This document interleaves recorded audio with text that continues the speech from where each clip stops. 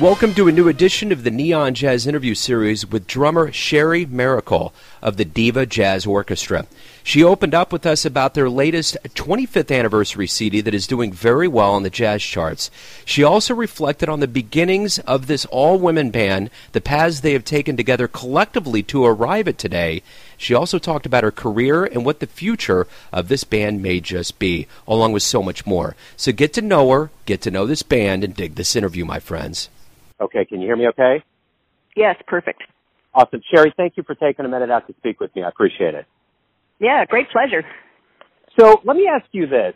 I want to know about the latest album, the 25th anniversary album. Talk to me about this project and just kind of how you feel about it. That's a long time being at it. Yeah, well, probably, in all sincerity, about 2 years before we turned 25, I started thinking to myself, man, if we make it to 25, I want to think of something really special to do.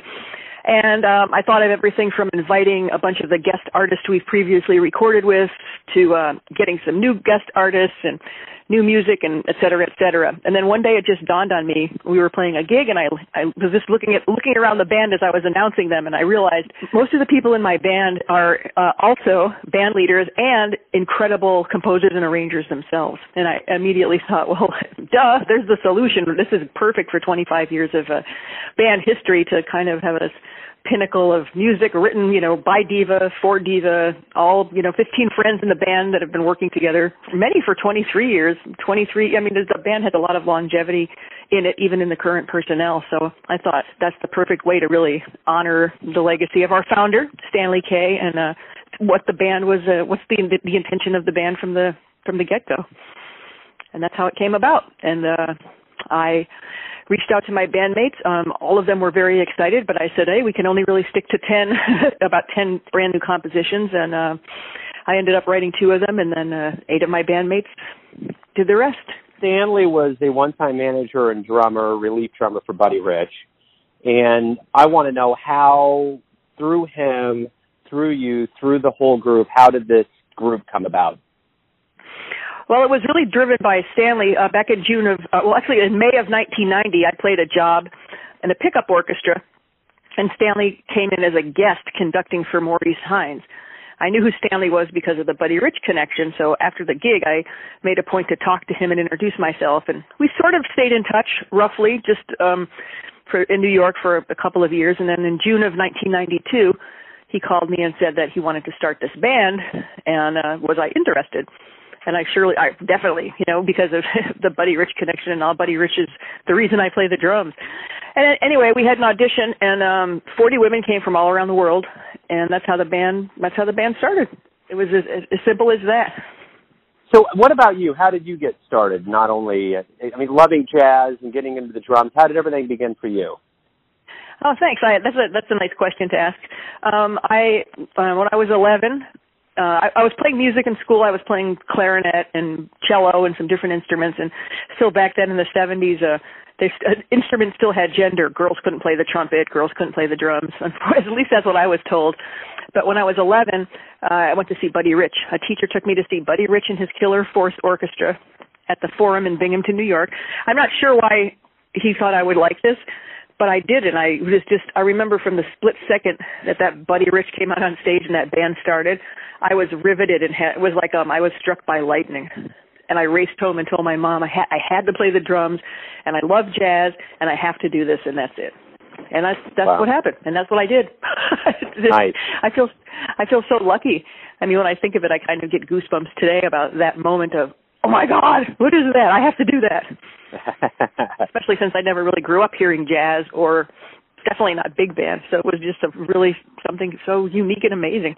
What is it about the big band that's so endearing? After all of this time, you've been doing this for 25 years.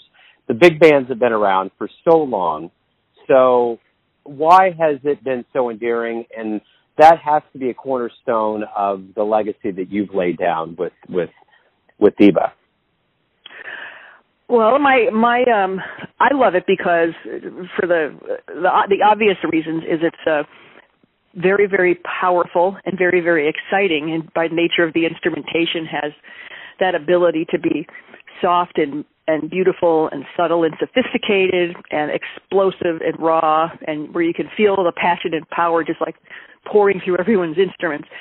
And because of the instrumentation, it just lends itself to so many kinds and styles and sounds of orchestration. So you can get very sophisticated symphonic sounds, and then you can get that real traditional, like block band voicing, like Sammy Nesico, that just has that punch that everybody relates to big band so well. It's very flexible and diverse as far as writers' options go, and that's how the big band keeps evolving and morphing and changing. And of course, instrumentalists double on a lot more instruments. Perhaps, I don't know if I've never done a survey on this, but basically all the woodwind players play everything: saxophone, multiple saxophones, flute, clarinet, bass clarinet, and you can add percussion. There's a lot of sounds and colors available, and instrumentalists are at a higher level of virtuosity than ever in music history, and it just seems to be it's a forum and platform for incredible creativity and constant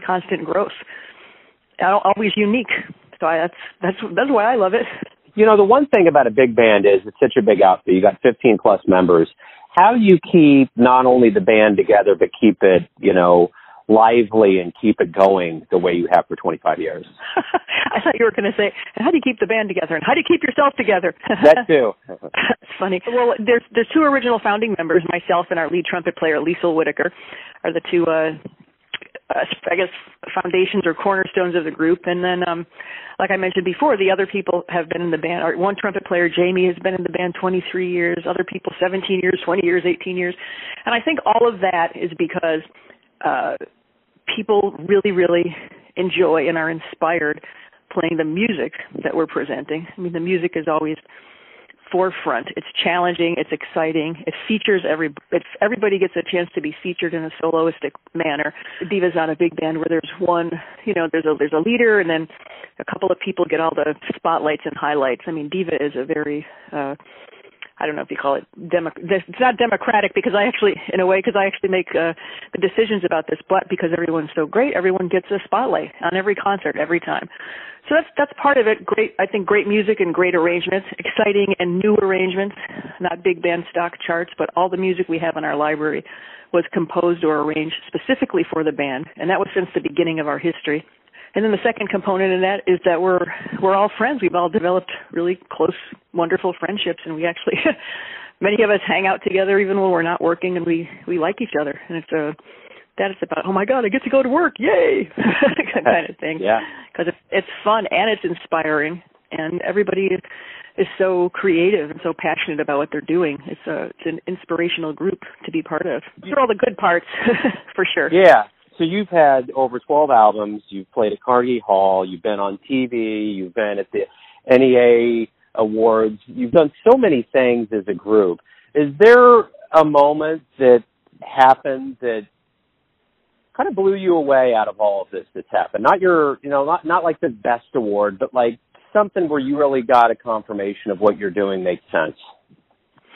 Well, all those, I like that question too. That's a fun one to answer. Of course, and it's such a hard question because there's some moments that have been musically outstanding that have been in like a teeny tiny jazz club in Europe, and then there's been other moments that are just so huge.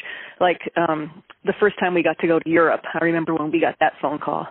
The band's going to Finland. That was in 1995. I mean, that was amazing. Those are considered, like when you get, hey kid, you got your first break kind of thing. Yeah. Our manager Stanley told us, it's like, oh my gosh, great, we're going to Europe. But one of the highlights, and it was just because of the grandeur of it, was playing at the 25th anniversary of the Kennedy Center. That, because the level of stardom that was around us from all genres of entertainment and art, it was unbelievable, from film to television to theater to of course music, and I mean it was all the performing arts genres were covered, and every place you turned there was an icon of one of those branches of the arts, and just being in that company at that time, and then being selected by Billy Taylor to represent American jazz on that TV show was like astounding. Just astounding to me and breathtaking that he chose us, number one, and that we did this incredible Duke Ellington medley and backed up Dee Dee Bridgewater, and it was filmed for television, and it was such a great and powerful environment. And then to be in the opera house, and have the curtain pull back, and then there we are playing and looking in the audience and just see, I don't know, I just remember seeing, oh, look, there's Tom Selleck. Oh, look, there's Tyne Daly. Look, there's like every place you look, there was some kind of star. And in that venue, which like whenever we play a place like Carnegie Hall or the Kennedy Center or any of these major theaters, gives you such a sense of reverence and gratitude for being part of the history of the hall. But then that event was just so special on so many levels. It's one of the few times in my life I had such a surge of adrenaline that went right from like the pit of my stomach right out the top of my head before we started playing. It was very exciting. You've been featured also in the award-winning documentary Girls in the Band. How is that to be kind of immortalized forever on a film? Well, that's very special too. And I love Judy Chaikin, that filmmaker, spent so many years of intense research on women instrumentalists, which is something that had never been done before. So that the film by itself is iconic for that reason, and it fills in even though the film is huge, it actually kind of plugs a tremendous hole with acknowledging all these women that were playing instruments, not the girl singers or not the singers in the band. And I'm so proud to be part of it and be in this legacy and this chain of amazing women that were doing amazing things at all times in jazz history, throughout jazz history, that weren't acknowledged or taken seriously or given the credit or acknowledgement that they deserved because they were outstanding artists. So the fact that Judy put her love, passion, and money into making this possible for all of us, for the genre, for women instrumentalists in jazz, is just something incredibly special. And and then once again, like I said about the Kennedy Center, to be chosen to be part of something like that is, almost leaves you slightly speechless. It's really wonderful.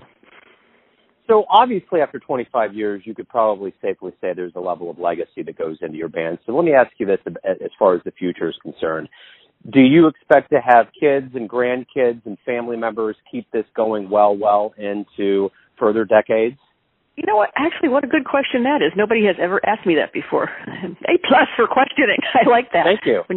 I have been thinking about that. I don't have any kids myself. I was thinking of band members and how the band might change in the future. And, DIVA, by original design, was to give outstanding women artists an opportunity that they may not have the ease of getting on a daily basis. That was sort of the reason for Stanley starting the group. Is, hey, I don't see women getting these opportunities, so I'm going to make a great one, and in a very serious way. I think that's one of the distinctions I neglected to mention before. That I think maybe I touched on it, but a lot of all-women groups historically have not necessarily focused on the seriousness of the music. They focused on other things like your looks and wear this costume and irrelevant things to playing great music. And Stanley only focused on the music. So that was the foundation of the band, and giving women an opportunity that they might not otherwise get easily anyway. So moving forward, we have had many men play in DIVA over the history of the band. On our website, there's a page that said, look who's played in DIVA. And as far as we know, it's everybody that's played in the band ever. And it's an extensive list, if you would imagine. But I think moving forward, I would like the band to keep going, absolutely. And it would be important to designate some place for our library to go, and or somebody within the band, maybe one of our younger players, one of our 20-somethings that might perhaps be willing to take the reins, perhaps in the future. I'm not really sure. I just started thinking about that. Thanks for bringing that up again. I have to keep on it. It's important. Sure. Yeah. Well, let me ask you this. In the history of jazz, if you could get a DeLorean to pull up in front of your house to take you somewhere, who are you going to go see? Who do you want to see in the annals of jazz if you could go back in time? Ella Fitzgerald, without question. Ella Fitzgerald in any configuration. I was so lucky I got to see Buddy Rich so many times, but I've never, even though I could have seen Ella, I remember the time she was in Stamford, Connecticut, and I lived in New York, and I was like, oh, I'll see her when she comes to New York. And then she passed away. And she's one of my most inspirational figures in music on so many levels. for me. I would love to see her perform at any time. I'm not lucky for me. I was right on the cusp of where I got to see, Basie and Buddy and Woody Herman and a lot of the greats, and Maynard, and I worked with Slam Stewart and Louis Bellson and Benny Goodman. I got to see, and many and Sinatra and like that, those era of performers, but never Ella, and it was my own fault. So yeah. I have to pick Ella. Yeah, very cool. So why do you love jazz? Well, there's something that is always the interesting question about why did I flip out when I saw Buddy's band when I was 11. I guess I'm going to tell you why I love it, but I don't know why I love it as deeply as I do. As we know, love is really hard to describe. Something about the pulse of it, the swing of it, the way that the beat is outlined over time, just the way the music feels to me rhythmically, makes me feel something really deep, like in the core of my soul, that makes me incredibly happy. And it doesn't matter if the beat is like straight ahead swing, or if it's a certain kind of a bossa nova or a samba or whatever jazz oriented music I'm playing. There's something about the way that the groove and the beat feels moving over time that somehow hits me in a really deep place. And I absolutely love the creativity of jazz. Jazz is the only music that you'll hear live, that every time you hear it, it's a once-in-a-lifetime experience for the listener, every single time. And the same for the performer, because you never do the same thing twice. And that's always so exciting. I mean, you're going to hit the stage. You never, ever know what soloist, in my band anyway, we never even know exactly who's going to play what solo, but then even if it's the same person, you're going to hear something different every time. It's like a brand new experience. And that's so exciting, and it's so fun. It's impossible to ever feel bored in any capacity, because the music is always so exciting. And it's because of the creative input that collectively everyone has a say in what's happening on the stage. It's really amazing, especially in a big band, to be able to create exciting, fun, multi-dimensional, ever-changing creative music with 15 people at once. It's a really remarkable experience. The audiences are always different, and that joy that I know some jazz musicians don't view themselves as entertainers, but my band is there to entertain people, and it doesn't just take away from any of the artistry, because jazz to me is the highest level of artistic expression in the world, and the people that play it are the grandest virtuosos because of the technique needed to do it. Today, that's just how it is. Aside from, even though all that's true, I want people to walk away smiling and being really wildly entertained and want to come back for more. That's how I feel. That's what I feel is part of my job, and that's part of the fun for us too. And I always say, like, very, very humbly, I can probably on one hand remember times when we maybe haven't gotten a standing ovation. I mean, and that's pretty remarkable. And I'm not bragging about it. I'm just saying I think we really move people to a level of happiness and joy and being entertained, and that's part of our mission. So everyone has a perception of you as a band, your family, your friends, the public at large, but you all control how you are, who you are, and what you're putting out into the world. What's your perception of this band? If you could dispel any myths, or you can just put it straight, who are you? The DIVA Jazz Orchestra is 15 very dedicated, serious musicians who strive to play challenging, exciting, contemporary, big band music, where each individual is featured and highlighted as a star of the band and has input into the artistry and creativity of the music that the band is presenting. And we want to bring joy, entertainment, and the love of jazz to our listeners. Beautiful. I've noticed that your latest album is charting pretty well on Jazz Times. How does it feel when you have an album that charts well and the public's receiving it well? Well, man, it feels amazing. You know what the biggest thrill for me? One of my idols and one of my teachers is Jeff Hamilton. Do you know Jeff? Yeah. Great drummer. An idol of mine. So it was so... because he is one of my idols. So on the charts, when I saw his trio album was number 1 and the DIVA Jazz Orchestra was number 2, I was so excited. And then it flipped, and DIVA was number 1, and he wrote me a note. He said, "Hey, what do you think you're doing, kicking your old teacher off the chart?" It made me laugh. I mean, that just by, that's a very personal story. But I can't even put into words how much I revere Jeff Hamilton. So that was kind of cool. But truthfully, this is just the true.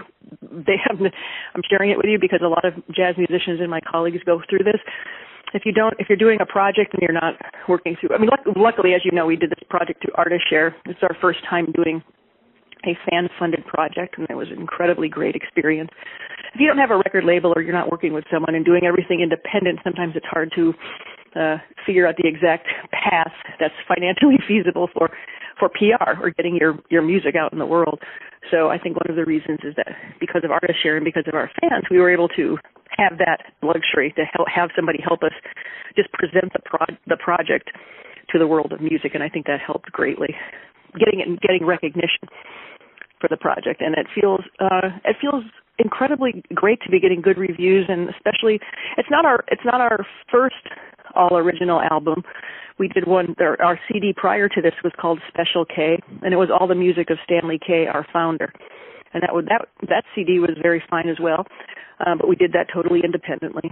And so this is our second all original compositions. As I mentioned, all of our music is commissioned anyway, but this is extremely special because it was written by the band members. So all of that combined with just being recognized and acknowledged on such a wide public and popular and critical way, it feels amazing, and it feels like it's the right time because it's 25 years in the making. That's perfect. Hey, I think that's a great way to wrap everything up. Thank you for opening up about your life and music, about the band. I really appreciate it. And thank you very much. I'm really, really excited to be included. Thanks for listening and tuning in to yet another Neon Jazz interview, where we give you a bit of insight into the finest players in New York City, Kansas City, and spots all over the globe, giving fans all that jazz. And thanks to Sherrie for her time, her music, and celebrating the history of jazz. If you want to hear more interviews, go to Famous Interviews with Joe Domino on the iTunes Store. Visit neonjazz at youtube.com, and for everything Neon Jazz all the time, go to the neonjazz.blogspot.com. Until next time, enjoy the jazz, my friends.